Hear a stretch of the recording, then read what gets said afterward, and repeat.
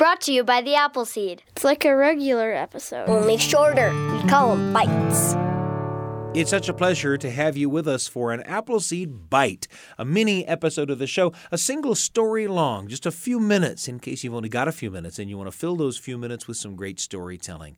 And we've got some great storytelling for you today. In the meantime, we want to remind you that we bring you just a few of these bites each week in preparation for our Thursday full hour-long episode drop filled with stories for you and your family. This Thursday, join us for Charlotte Blake Alston, the wonderful storyteller and musician, in front of our live Appleseed studio audience, telling an old favorite, Takane the Brave, a story about monsters and adventure, and it's a story that you won't want to miss. In the meantime, it's my pleasure to be joined in the studio by Trent Horton, one of our assistant producers. Trent, great to have you with me. Yeah, it's good to be here. Tell us what we're going to hear on today's Appleseed Bite. Yeah, so this story is from Brian Fox Ellis. It's called The White Deer. And it's about a young man who lives in Ireland during a famine and his family. And, as you can imagine, during a famine, you don't have a lot. And so he goes looking for food in the woods. And he comes across, instead of some food, he comes across the opportunity to make a wish instead. And, when you're poor like that and you don't have much, you kind of begs the question, what do you wish for? What's the most important thing if you just have the one wish? This is one of those stories when you have a lot of needs and you had one wish. What would that one wish be? An opportunity to ponder a little bit, right? Mm-hmm. Brian Fox Ellis with The White Deer here on the Appleseed. Now I know that parts of this story are true, for they've been passed down through my family. And parts of this story may or may not be true. You listen and you decide. But I'm sure you probably heard. There was a time when England invaded Ireland, and the British lords claimed the land, and the Irish people had to pay rent to farm their own land. And the landlords took much of the food that was grown, and they sold that food to London. The Great Hunger was not a natural phenomenon, a famine, as some will call it. It was a starvation of nearly a third of Ireland, and a third immigrated to America or Canada or Australia. Well, during the depths of the Great Hunger, there was a young man who had recently married. He and his wife as yet had had no children. His mother was blind, and she could not take care of herself. His father too old to work in the fields, and so, of course, being a good son, he welcomed his ma and his pa to come and live with them. Times were hard, Often, for dinner, they had a thin soup, more water or broth than anything else. But the potato crops had failed not once, but twice, 2 years in a row. He had nothing to feed his family. And the young man was faced with a very difficult choice. Listen closely and tell me, what would you decide? He could watch his family slowly starve around him, or he could take a terrible risk, and he could go hunting on the British lord's estate. The land had once belonged to his great-grandfather. Now, if he was caught hunting, it would be a date with the rope maker's daughter, a noose, a hanging. What would you decide? Would you risk a hanging, or would you watch your family starve? He felt as though he had no choice. Early the next morning, while everyone else was still asleep, he crept out of bed, into the shed. He had no blunderbuss, musket, or rifle. He took a small hand axe, and he sharpened it. He climbed the old stone wall that surrounded the forest. It wasn't long before he found the tracks of a deer. It appeared to be small, but it was a deer. It meant meat if he could find it. He followed the tracks all day, late into the afternoon.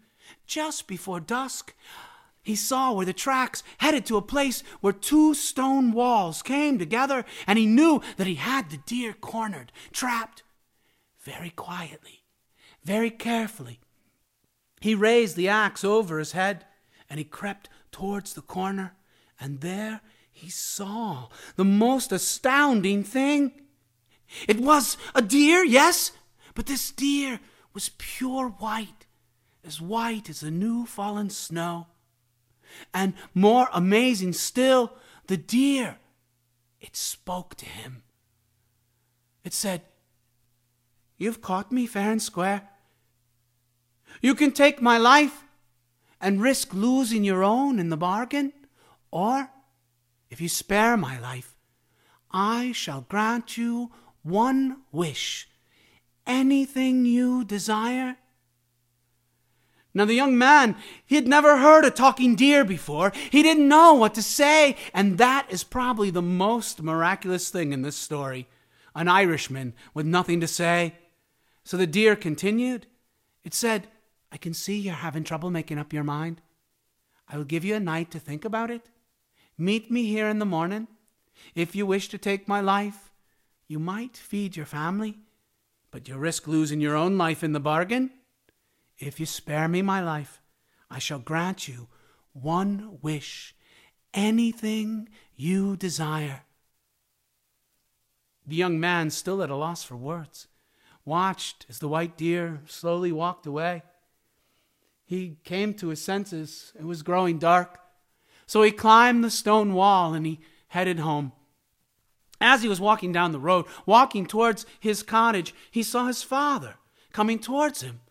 He told his father the story that I just told you.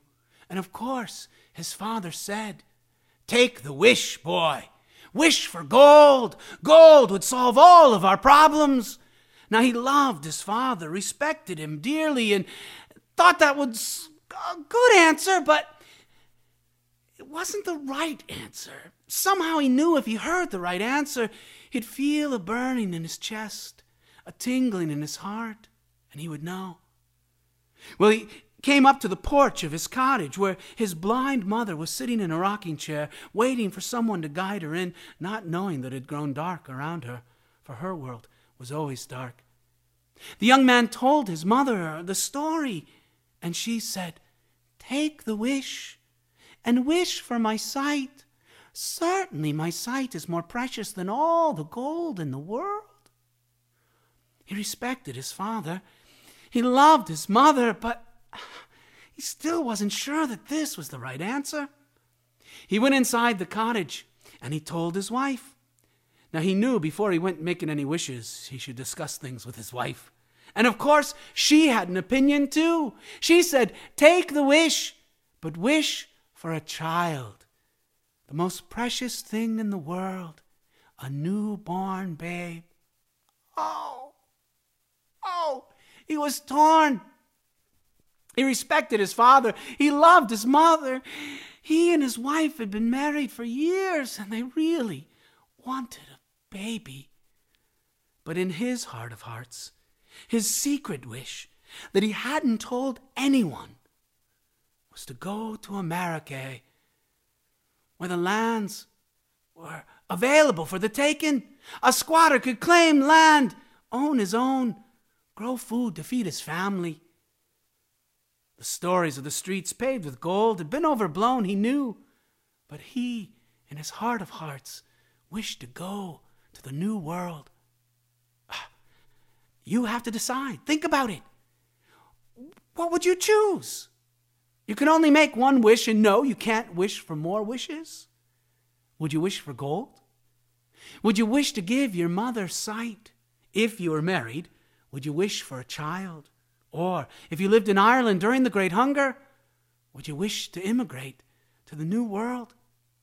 The young man lay in bed, tossing and turning. He couldn't make up his mind until finally he decided to go to sleep.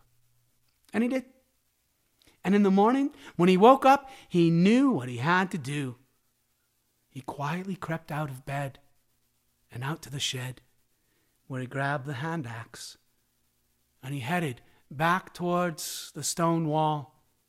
He climbed into the forest, headed towards the corner where the white deer was waiting for him. He raised the axe over his head. Now when the deer saw the axe, it said, "Have you made up your mind?" Do you wish to take my life and maybe feed your family, but risk losing your own life in the bargain? Or do you want the wish? The young man looked at the axe, he looked at the deer, and he said, I'll take the wish. Good. What will you be wishing for? The young man thought. He took a deep breath, and he said, I wish that my blind mother could see my wife rocking a newborn baby in a golden cradle as my whole family sails for America.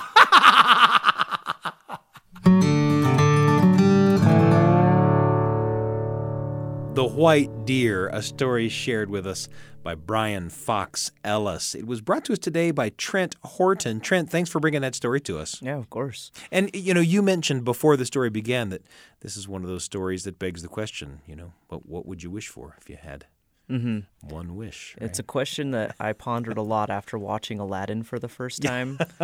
That might be something that a lot of people think about, but sure. You get 3 wishes. So what are the wishes? And obviously I mentioned in this story that you can't wish for more wishes, but I thought as a kid that would be how I would outsmart the genie. I'd be like, well, just give me 100 wishes. That's one of my first wishes. Unfortunately, I think that's against the rules most of the time. This story, what you say makes me think, if you were only given one wish, that's a hard question, right? If you were given only 3 wishes, that's almost as hard a question. If you were given 10 wishes, that's almost as hard a question. It's almost like you think no matter how many wishes you got, you can always come up with more wishes. You'd still it would still be too few to satisfy all the needs that you might think you have. Right. Well, that story was, again, Brian Fox Ellis with The White Deer.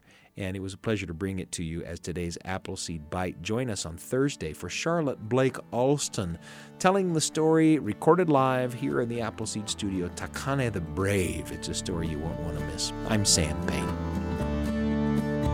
Thanks for joining us For a Bite! Brought to you by the Appleseed.